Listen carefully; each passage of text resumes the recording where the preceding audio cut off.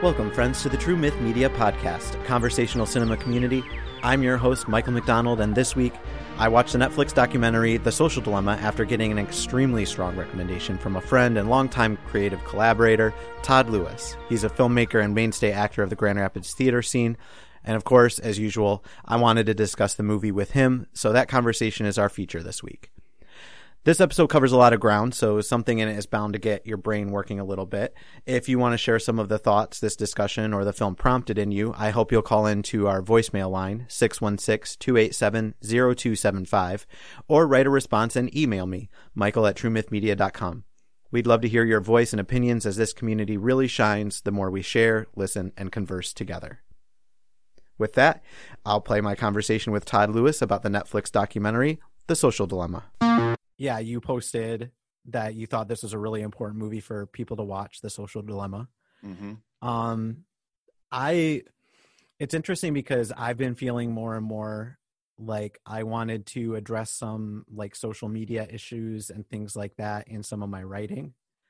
And actually I was really surprised because when you get to the end of this movie, they've got like these tech gurus, the people that really, formed the landscape that we inhabit right now, talking about like their digital practices and some of the things that they have decided not to do in their life. And I'm like, oh man, that's like some of the stuff that I was talking about doing. And because I was kind of looking at it from the perspective of as a Christian, taking the idea of like spiritual disciplines, like prayer and fasting and giving alms, but then trying to think of what some of their corollaries in the digital landscape would be.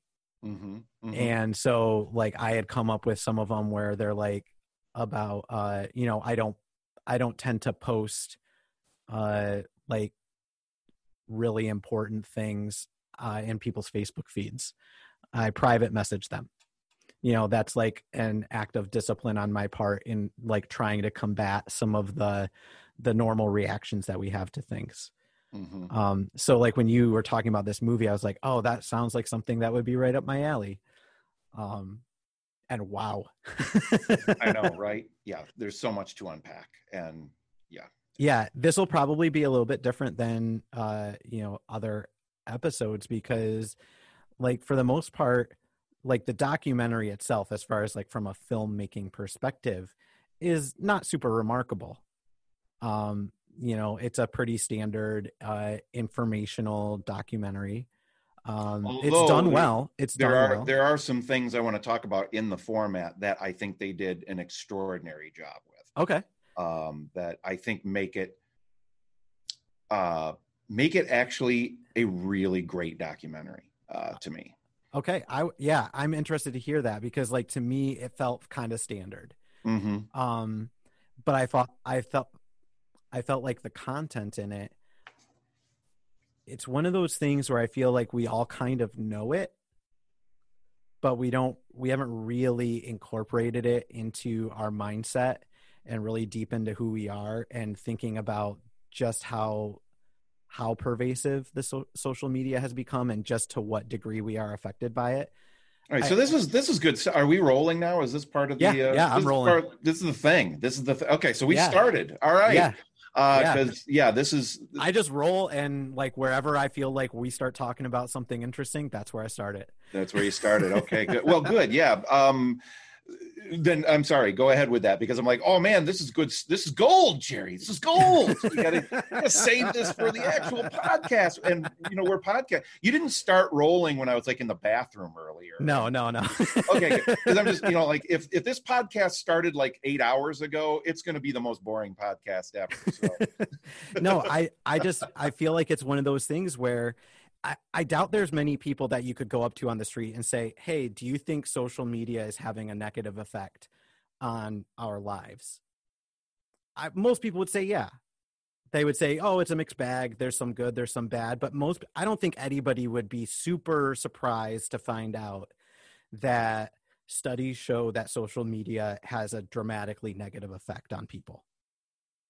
That's a good question. I think we should take this podcast on the road right now. We should start interviewing people on the street because I'd be curious to see what the answer to that is. How many people would either actually feel that or does it feel more negative than positive in some ways or not, or that would, even if they did feel that, would acknowledge it to us and to themselves, because we've become so addicted to that social media and which is a large part of what this documentary is about how it's no accident, it's completely designed to do that. But I think that is an interesting question. I think and I certainly think parents would have a very different, potentially different viewpoint on that, or even teenagers might have a different view on that than single people that just use it here and there to stay in contact with people across the states. Or like one of the things that it brought up in the movie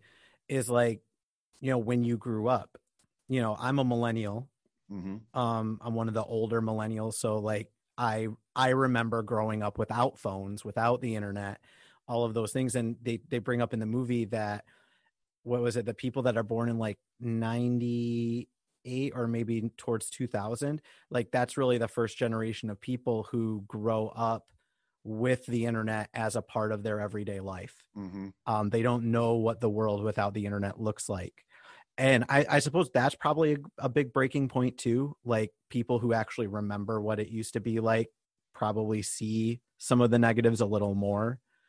And it's a contextual thing. Absolutely. It's because and I think it's akin in some ways, I think, to violence in video games. Just go with me here for a second on this one, because I think there, if we as adults can play a violent video game, maybe not necessarily our taste, but we could play a violent video game and potentially separate the reality of what that would be like in real life from playing the game.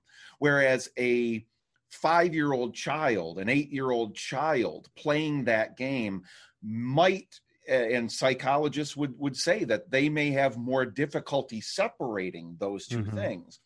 And because we remember and have context for what life was before these devices, before these technologies were an appendage of ours, they are now, we, I think, have grown into a better understanding of what separates our social media presence from who we are as a true individual. Whereas teenagers, children, even some adults now, some of them who may be in very high up places running this country, for example, maybe identify exactly who they are based almost solely on that digital presence. And that's, I think, one of the great dangers that the social dilemma points out. Yeah, because like even though I have been aware of that danger, and I'm certainly not the most tech savvy person, but I'm pretty well read, and so I have known for a long time that like the algorithms are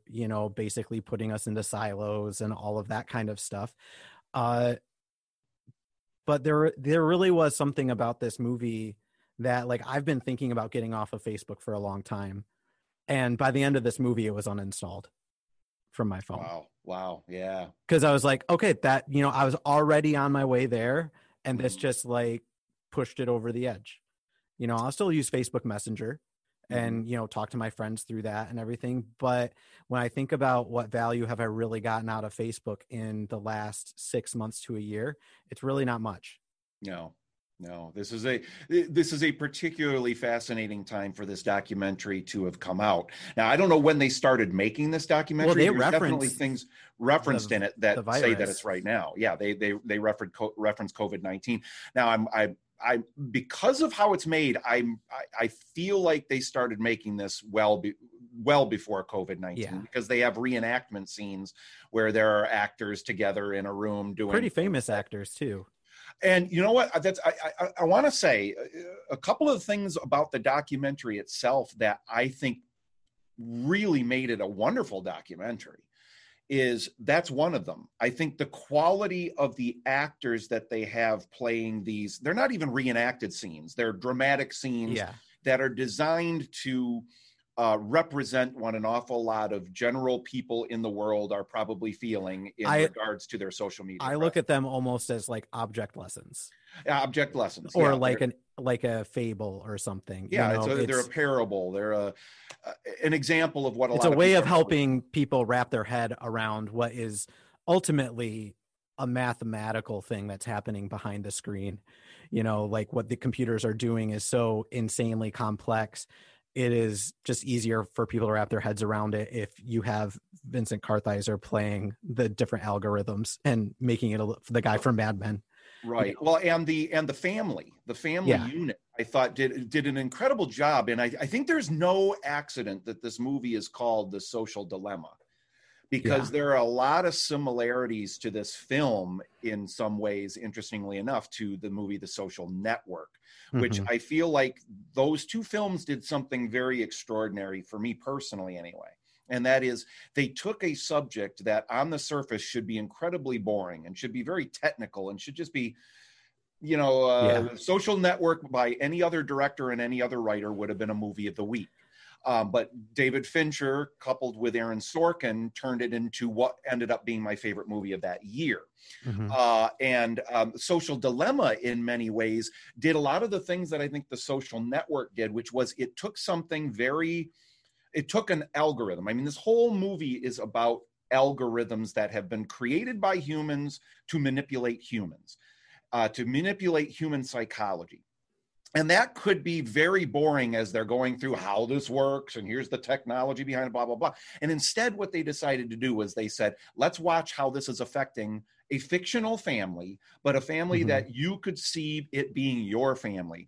And those actors, I thought all of them did an extraordinary job. I mean, really great job, that they could have very easily been day players that, were not very strong actors, but they all did an amazing job. And that put a human touch on this documentary that was so very needed. And another thing that reminded me very much of The Social Network is the score. This score was Atticus Ross and Trent Reznor. I mean, it wasn't. But, Okay. I was like, when I was watching this, I kept thinking, oh my gosh, I got to watch the credits and see, did Trent Reznor and Atticus Ross do this? Because it reminded me a lot, and I am sure it is no accident, to The Social Network in that way. Yeah. To me, the thing that stood out, as you and I have worked on documentary stuff before together, and the thing that stood out to me wasn't so much like the acting parts, it was how complicated it must have been for these producers to get these people to be able to talk about these things with all the NDAs they must have signed over their lifetimes, like the legal loopholes that they probably had to jump through in order to get the undertaking to get all of those people to talk on the record about, potentially, things that could really hurt Facebook, really hurt Google, in people's public perception of those companies.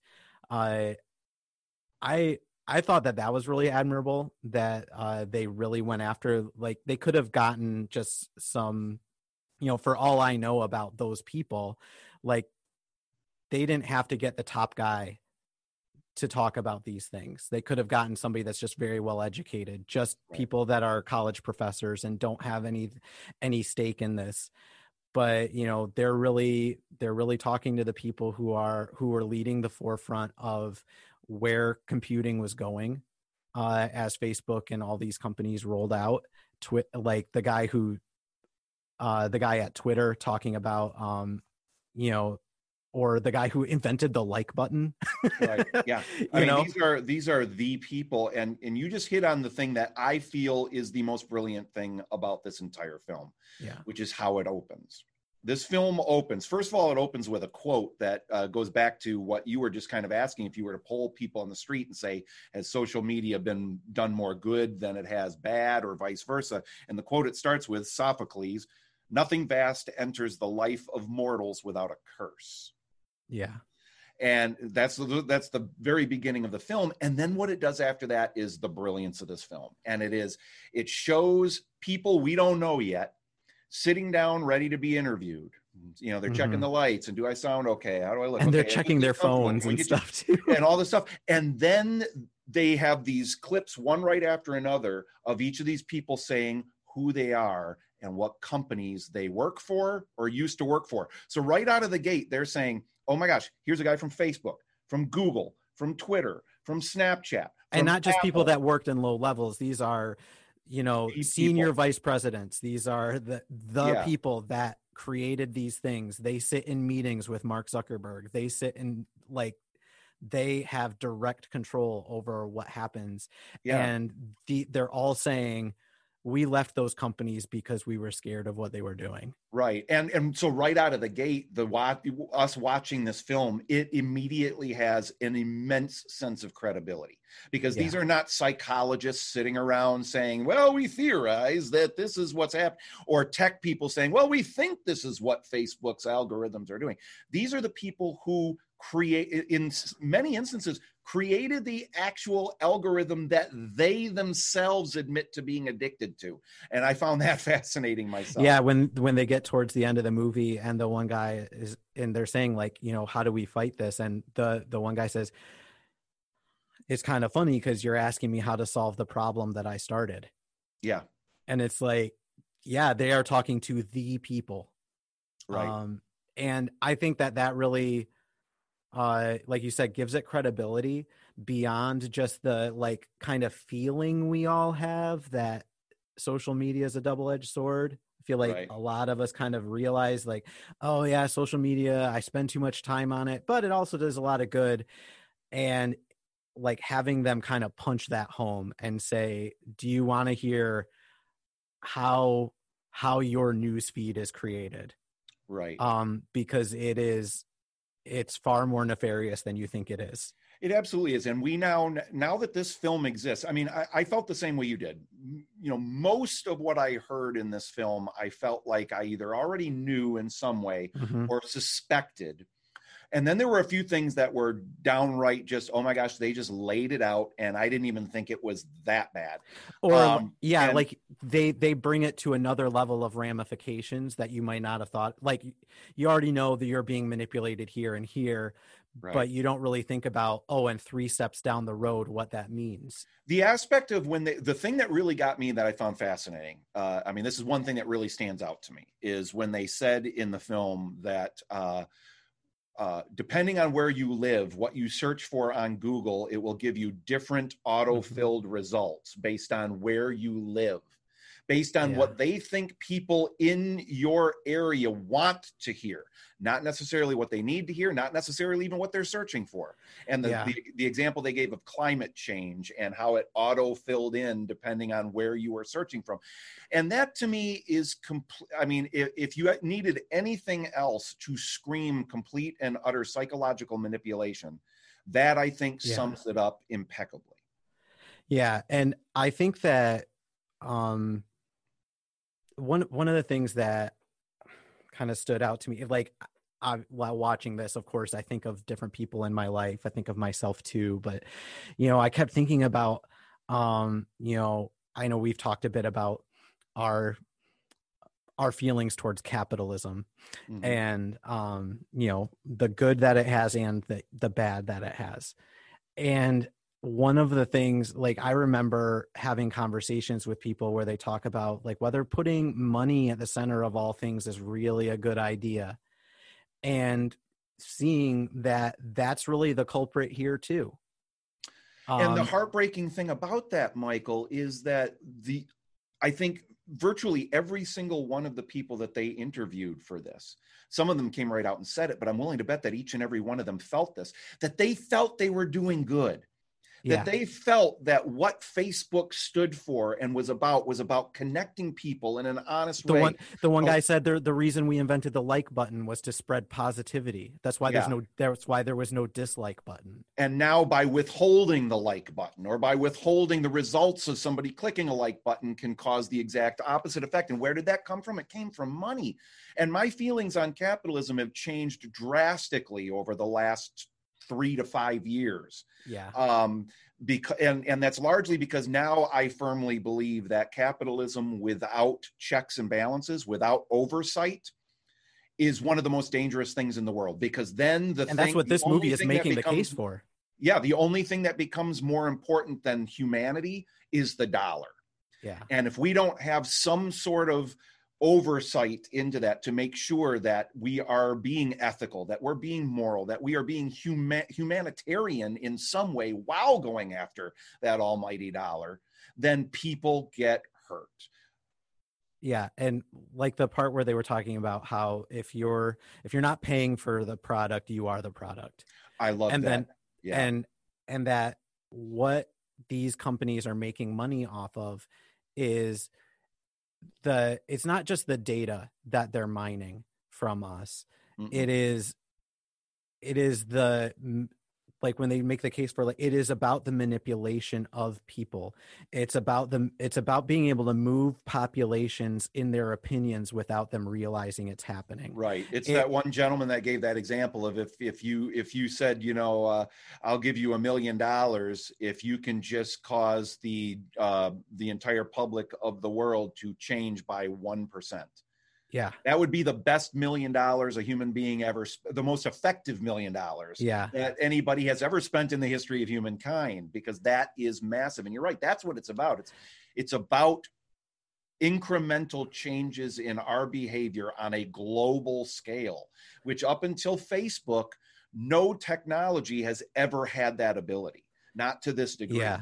And when they started talking about, because I had not read as much about the way that Facebook and social media was being leveraged in other countries to literally cause the overthrows of governments. Right. To cause coups and civil wars and all of this stuff. And now here in America, that's what we see, like the polarization. I've seen it happen because as much as I use social media, I don't do a lot of that unfriending stuff. I still have a lot of friends that are kind of on both sides of, like, say, a political spectrum or, whatever the subject matter is. And I have watched both my conservative friends and my liberal friends no longer be able to talk to each other. Mm-hmm. I've watched them grow to hate each other over the last 5 years. And both of them are so convinced that they're right. And like when it started talking about what social media is doing is it's eroding the fabric of our society to where we no longer talk to each other anymore. We simply assume everything about those people because, like the example they said, well, how can this person think that thing? Think this when I look at my Facebook feed and it's this, and this. Right. And it's because that person's Facebook feed is different than yours. It's completely different. We're in two completely different bubbles. Yeah. Two complete. And that's where I think the reason that I feel that, and I think one of the reasons you said you reached out to me about doing this podcast with you was that I had put out a post after watching this saying that I believe every human being on the planet should watch this documentary. Every human being on this planet should watch this documentary, regardless of age. And in fact, younger, I mean, okay, maybe not 3 to 5 years old, something like that. But I mean, parents should be watching this with their children because the truth of the matter is, as adults, with this information out there, we don't have an excuse anymore. There's no excuse because now we know we're being manipulated. So if we choose to accept and enable that, and if we choose to say, you know what, okay, it's not like it's much like any other addiction. Well, but I can handle it. I can control it. And yet, no, maybe we can't because you have no idea the degree to which we're being manipulated. If that's what they shared in this film, if that was what they were willing and able to legally share, how much more is there we don't know? Yeah, and I've shared on the show before. I have a very addictive personality. I've been addicted to basically everything I've ever tried, except for alcohol. For some reason, that one doesn't get me. But I about a year ago, I started thinking of social media as a mirror. Instead of thinking of it as like a tool for connecting to people, I started realizing that if I just get on Facebook, or especially one of them, Instagram is an example I like to use. If you hop on Instagram, don't look at your feed, hop onto the search, the explore one, and how it just brings up a bunch of pictures and lets you scroll through them or whatever. And I said, if you want to get a good idea of who you are, look at that. Because that's what you look at. Because that thing feeds back to you what it thinks you want to see. Sure. And, you know, if you hop on there and you see nothing but sports cars, like maybe you have a sports car obsession that you gotta think about. If you see nothing but half nude pics of teenagers, maybe you have a nudity obsession that you didn't realize was there. Because it's these things, it's this way of highlighting what we do passively and not thinking because, you know, we're not around anybody or nobody can see what we're doing. It's a really telling thing when you just start watching your social media instead of like actively engaging with it. It reveals a lot about your values. You know, I see which friends come up more often. Those are the ones I'm probably investing the most in. You know, if you look at my friends list on Facebook, it's, you know, hundreds of people, but really I only ever see about probably 40 people's posts on a daily basis. Where are those other ones? They're just getting shoved down because Facebook realizes that I'm not as interested in what they're doing in their lives. Or other people like you have not liked or commented or shared those posts. So they figure, well, if those people didn't like it, then Michael's he won't not like it either. either. Yeah. It just really highlighted the way that happens for me in the movie. And it makes it even harder to watch some of those government hearings with like Mark Zuckerberg and stuff, because it's just like, dude, you're being so dishonest right now, acting like the thing that you invented is passive, that it's just like everything else in the world, when clearly it's not. You know that it's not. Yes. I mean, again, anybody watching, you know, those hearings and saying, that poor Mark Zuckerberg, man, he doesn't realize, you know, what this thing's become, and bullshit. The buck stops there, and we have to, but more than the buck stopping there, the buck stops here. The buck stops with us. The buck stops with us understanding it. This film exists now as an educational platform in my mind. It goes well beyond a piece of entertainment you watch on Netflix. This is something like a Schindler's List that everybody should be required to watch. Or like Inconvenient Truth or something like that. Inconvenient Truth. You know, these things that are just, this should be watched by every human being for understanding. And then it is up to us to take that responsibility and go, all right, I'm logging onto Facebook.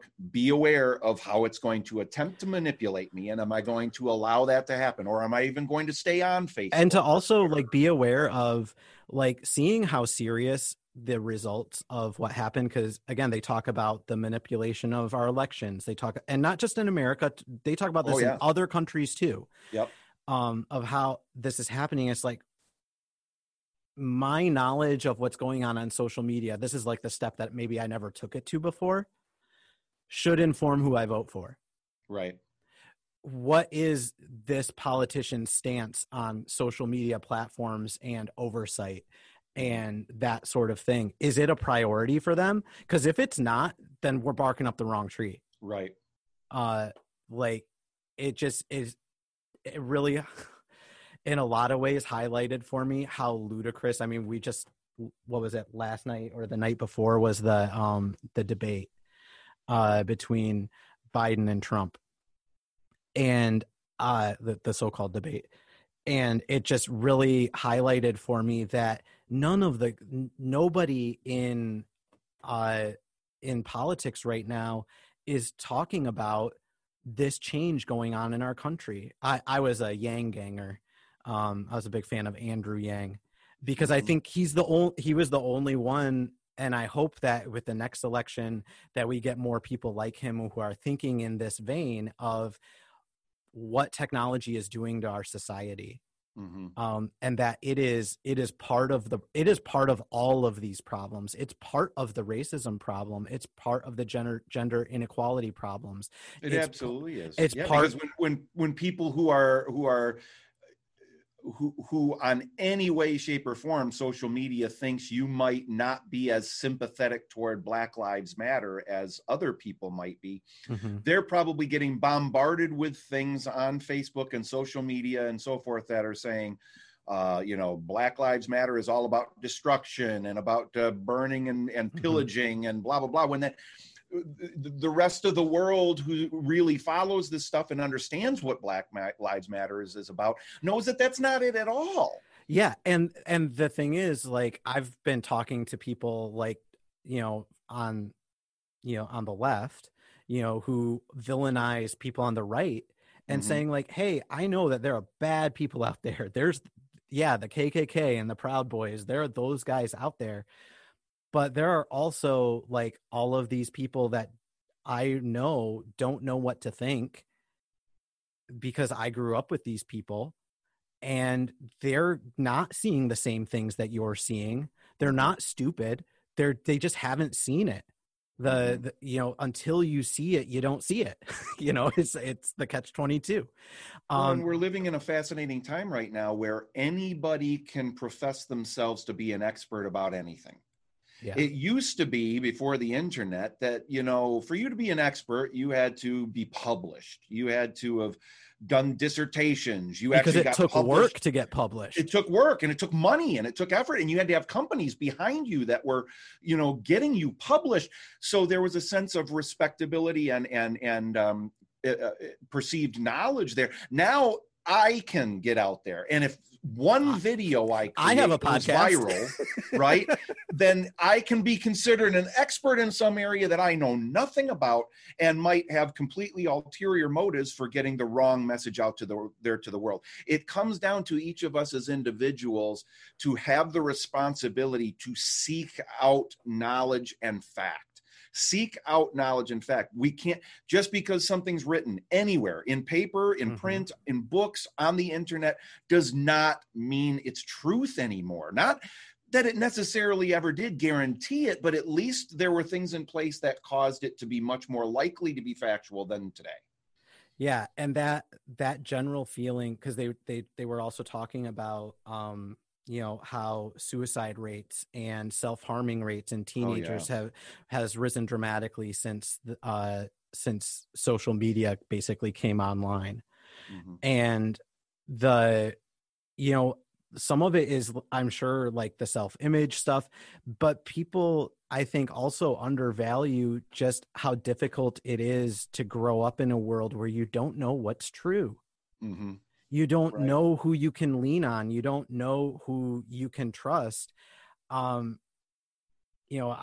said a couple of times where, we look at the mental health crisis, and especially I see like what's happening with young men and like these shootings at schools and things like that, like the mental health crisis that's kind of spilling over into our public square now.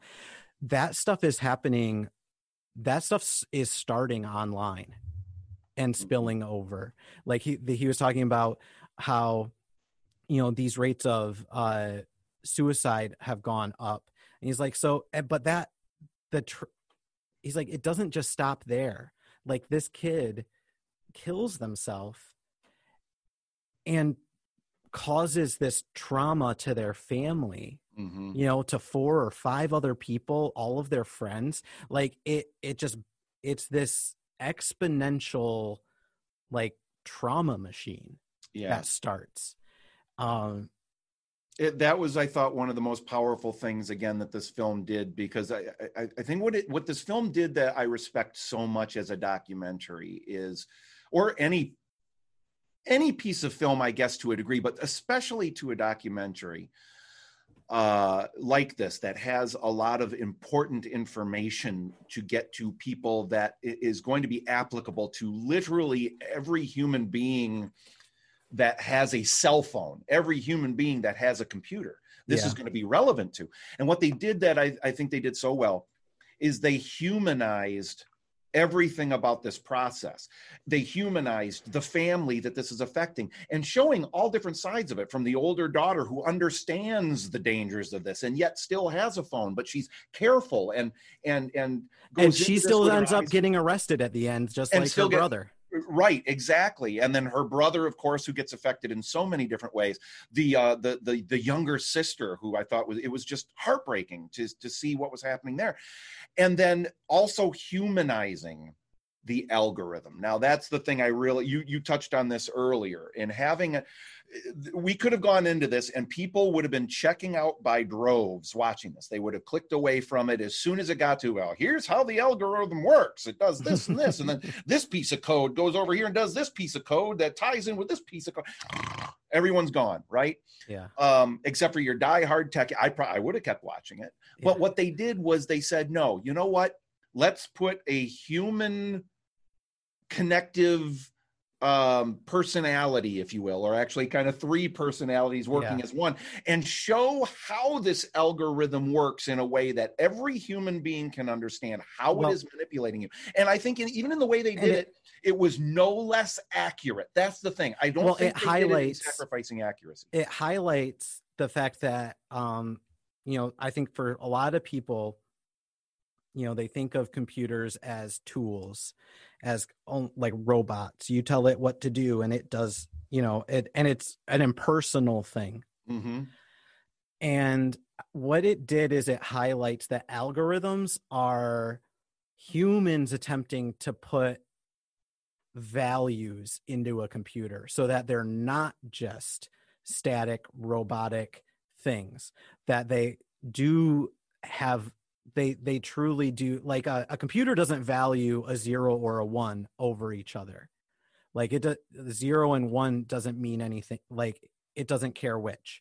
Right. But an algorithm does. An algorithm, they give it a value to seek after. And the value that has been sought after is profit, is money. And in the real world, we see what happens when greed and corporate profits run amok. One of the things that they said in the movie is that a dead tree is worth more than a live tree. Mm-hmm. And that's why they're going to keep cutting them down. Mm-hmm. And he's like, well, at this point, these algorithms have realized that a person on a phone is more valuable than a person who's not. And so that's what they're keyed in to do, is to keep you on that phone. Right. At all costs. And that's where the humanity, I think, is stripped out of. That's where I think humanity ends, or any resemblance of humanity ends in an algorithm, is that an algorithm can't ever, at least not now, not until we get some sort of super computing AI, it cannot differentiate between what is the global effect of this, what is the ethical ramifications of this, what is the psychological toil that this has. All it has is, okay, yep, this got the desired result. And I'm not even sure that the desired result to the algorithm, if you will, is necessarily profitability. It's the ultimate goal of the algorithm is manipulative change. Yeah. As long as they know that this algorithm can cause change, then we as humans can figure out how to use that to bring in the money, to bring in the profitability. And it's not until we have an ethical, and see, and I should have prefaced this at the beginning, because anyone that's listening to this that's checked out because Todd's a conspiracy theorist, I should have said from the very beginning, I am as far from a conspiracy theorist as you can get. In fact, until 6 months to a year ago, I would just turn away whenever somebody started talking the way I'm talking right now, which is these groups of people that are sitting around trying to figure out ways to manipulate the masses. This is mind control on the most epic scale, more epic scale than I think we could have considered possible by this time. It is no less accurate and powerful than what 1984, movies have been prophesizing in books for years. It's the danger we weren't watching for. Right. Like the one graph that he shows where he talks about like the thing everybody has always been dubious of technology. I mean, that story goes as far back as the Tower of Babel, you know, like, and everybody has always known that technology is a double-edged sword and it could destroy us if we just let it run amok. But I think in the past, like we were afraid of World War III and global nuclear annihilation and what happens when AI is so powerful that it can, you know, cause Judgment Day, Terminator style, and the machines rise up and take over, and we get the Matrix and all of that kind of stuff. And he's like, that was the thing that we feared. We feared, when would machines be able to overcome human strength? When would their strength be greater than our strength?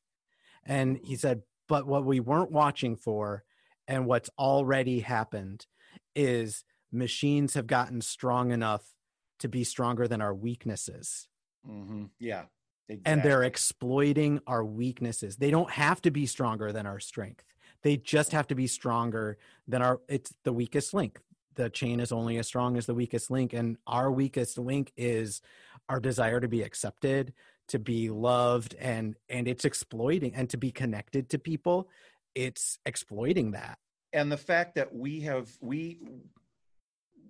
invited this into our lives. It's like the analogy I like to use is that, you know, you often hear that most violent crimes in the world are perpetrated by somebody that the victim knew. It's somebody that was, you know, a lot of break-ins and stuff like that, and violence. It's the person was let into the house because they knew them. Yeah. And that's what we are ultimately doing here with this, is we are letting this into our home and saying, go ahead and manipulate me. Go ahead. And again, for us as adults, we are more potentially equipped through context and experience to maybe be able to see that this is happening and alter our behaviors in ways to be able to utilize it without letting it control us. But people who their entire existence, or 90% of their existence, is defined by those likes, defined by those comments, defined by people sharing and all that stuff, then it's no wonder that suicide rates for teenagers have skyrocketed. When you see the graphs put up against each other, the rise in suicides amongst teenagers and the rise of social media, and seeing how parallel they are to each other, you know, I'm not going to sit here and say that is the sole reason, but I think we would all be kidding ourselves if we didn't say it was a massive contributing factor. Yeah. And they're not as equipped to be able to say, I understand I'm being manipulated here. I understand that my friends like me more than I'm perceiving here, because because Facebook is deciding not to show me the likes right away. Yeah. Do you kind of like, you know, kind of move into a little kind of another section here. What would you say, as far as like takeaways go, like, have you thought about like, how has this affected like how you think of your social media and what you do online? Because, you know, we're both online fairly often. You know, does it have you rethinking how you approach your online presence? It is less so for myself and more for, it's irking me more and more every day that I'm supporting this. That by being on Facebook, I'm supporting Facebook. I am now a number in that machine that is making them money. So, but for myself, I could be kidding myself. It's entirely possible I'm kidding myself. But I don't feel like I'm quite as susceptible to the manipulation because I'm not on social media all that much. I'm only on Facebook. I'm not on Twitter. I've never been on Twitter. I'm not on Instagram, Snap, none of those. Twitter seems to be one of the angrier places. Yes, exactly. And I'm not on it all that often. I'm probably on it, I would say, an average, not including work stuff, because I do some work things on social media for Facebook groups that I'm involved in and stuff like that, which I do too. But not including that, just for personal use, I'm probably on social media for a total of maybe 30 to 45 minutes a day throughout the day, checking things here and there. I'm not as on it nearly as much as an awful lot of people are. I was lucky. I dodged the Twitter bullet. For some reason, it's never been a thing that I found terribly interesting. Yeah, same here. Like I feel like the few people that I did follow were either bad at it or because I felt like all I was ever getting was like, hey, come, buy my new book, buy this, buy that. Yeah. And I was just like, it's just an advertisement. It's another marketing machine. Yeah. So I just got off of that. Instagram and Facebook are the ones for me. Mm-hmm. Like which are one and the same pretty much now. So yeah. They've really integrated a lot of things so that once you do it on one, it shows up on the other. Mm-hmm. Instagram, I don't know. Instagram, I feel like is still a positive presence in my life. Okay. Facebook, I don't think that's true. That's one of the reasons I deleted it. Is it just makes me, it's funny that they, in the movie, like the radical group that he kind of gets caught up in is the what do they call it, the radical center or something like that. I don't remember, extreme center or something like that. Yeah. And because they're obviously trying to keep it from being a left or right issue. Yeah. But I'm like, in a way that is kind of how I am. Like, and if you look at my Facebook feed, you get a little bit of everything in there, but the spirit of being angry at both the radical right and the radical left, that's there. Which still stokes that anger, which makes me feel Michael, good about being centered. You are, see now, and the thing is, okay, yeah, man, we're online right now. I know Facebook and Google are hearing you say this, right? They're hearing you say, okay, here's the conspiracy theorist that I am not coming out. Okay, is hearing you say this, but see, you are prime target politically then, because you're the person that both the left and the right want to convince. Because more and more the left and right are realizing, don't bother with the other side. We're not going to pull any of the extremes over. We got to go for those Michael McDonald's. They're the ones that are in the middle. We can get them. Yeah. Yeah. So watch it, Michael. Facebook's coming for you. Facebook's coming for all of us. It's coming for all of us, man. Yeah. It's funny. One of my friends the other day, and this is before I even saw the movie, he posted, oh man, memes, dude. Memes are the worst. Posted some meme about, if you take the red ants and black ants and put them in a jar together, they'll get along fine until you shake the jar. And then they'll fight each other, thinking that each other are the enemy, not realizing the enemy is the guy shaking the jar. Mm-hmm. I mean, yeah, we're gonna set aside the fact that is scientifically so inaccurate, it's ridiculous, because ants are extremely territorial. Right, but it's a great, it's a wonderful if inaccurate analogy. I posted under that. I said, yeah, and Facebook is the jar. Actually, and he's Zuckerberg is the jar, and he's like, or Zuckerberg's the one shaking it. Yeah, and it really, in a lot of ways, is that. Yeah. Because he's got the power. I mean, he still runs that company. He has the power to say, nope, this is not what it's going to be about. I mean, I don't know exactly how the board of directors works at Facebook, but my limited understanding is he is still the primary shareholder of that company. Yeah. Which gives him the power, and he's choosing to allow it to continue going this way. Why? Because money. There's no other reason. This isn't what he set out to make with Facebook. It's not. He didn't set out to make this a money-making machine. He had no idea what this could become. It's what it's become. Yeah, and this is, I mean, a topic maybe for another time, and this is just something that I've been thinking about lately. As I see more and more of, we used to talk a lot about like black and white thinking and fundamentalism, and how it kind of looks at everything as either in or out, good or bad. Zeros or ones, binary. And I wonder if part of the difficulty is that computers literally think in zeros and ones. They literally think in those categories.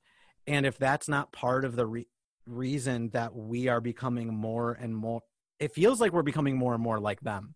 Yeah. Like people are thinking more and more like computers because computers have so much to do with how we think through these devices. So are the computers the virus?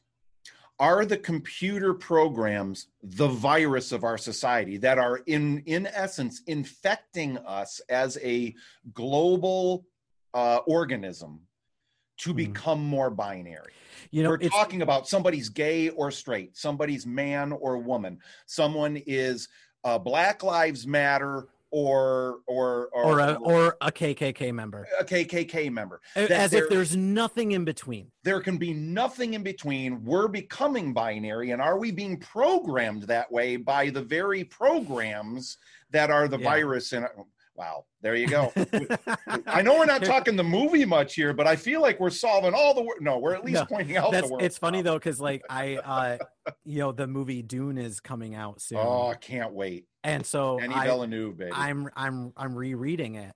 Yeah. And one of the things that like jumped out at me, it has jumped out at me a couple of times, is in the first few chapters, they talk about how one of the laws of the galaxy is not making a computer in a human likeness. Yes. And a big part of the way that world works is the fact that there are not computers who are smarter than humans. Yeah. Mm-hmm. And how if we, because one of the things in the movie too, they're like, you know, who's to blame for this? Who's to blame for this? And they're all like, you know, which person? Is there any? And everybody's like, I don't know who. And I'm just like, the answer is us. Yeah. We're to blame for it. Because we've decided thinking is too hard. And so we're letting devices think for us. Yep. You know, what was I watching the other day where they were talking about, I think it was where they were saying like, how come we have the sum total of human knowledge at our fingertips and we're all so dumb?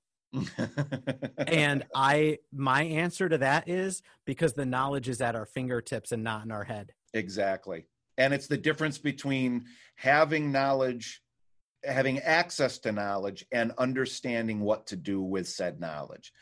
And yeah, you're right. And I see it in people I know. I'll be having a discussion with them and I'll say, oh, what's that movie that was, or what's that politician? And I don't know, let me Google it. And I'm like, no, think of it. Just figure this out amongst ourselves. We can remember. Because we're training our brains, or our brains are being trained to not have to think anymore. And that's why I say, if it doesn't come to your mind in a nanosecond, give up. Give up. Yep. And move on to something else, or just Google it and see, we are being set up for, again, I sound like a conspiracy theorist. I sound like one of those crazy people I would have made fun of a year ago, but I'm telling you, we've got mass mind control going on a global scale, and we can't unring that bell. All we can do is try and get people to understand what the bell sound means. What does it mean?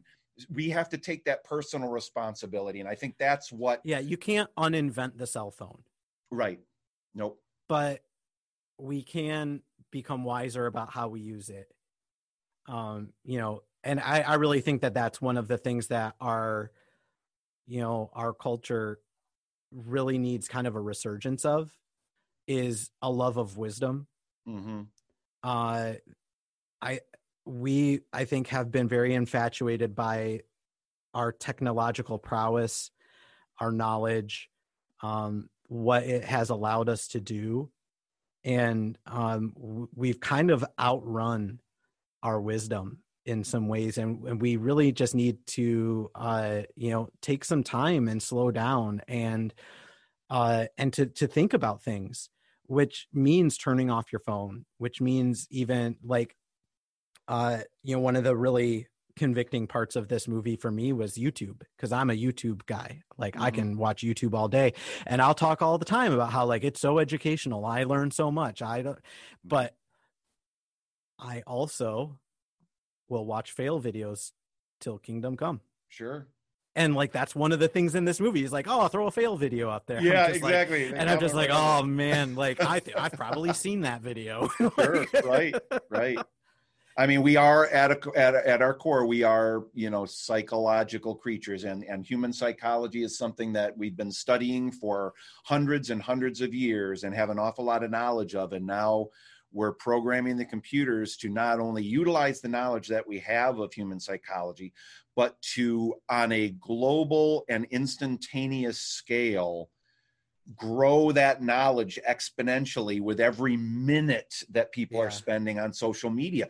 Where our knowledge of if we took the knowledge that we have, right, what good could we do from that? Can you imagine if they were leveraging Facebook and Twitter to actually learn about the human psyche instead of exploit it? Right.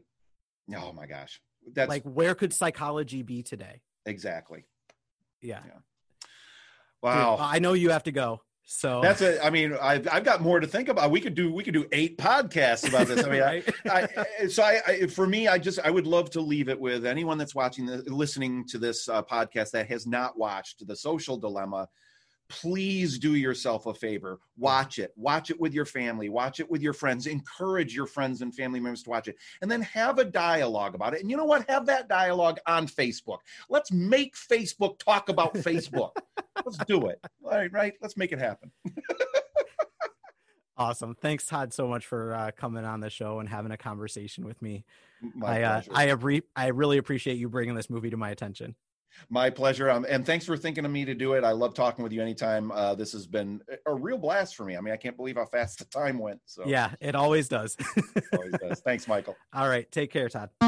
Well, obviously the world is ending soon, so break out your tinfoil hats and let us know what you think by calling in or emailing 616-287-0275 for the voice line, or you can email me, michael@truemythmedia.com, with your written out thoughts. Don't forget to snap your SIM cards after calling and mask your IP when emailing. Even if the world descends into madness at the hands of Facebook and Twitter, you can count on me to be podcasting from my underground bunker, where I'll be watching movies and talking about them on the next True Myth Media podcast. Farewell, friends.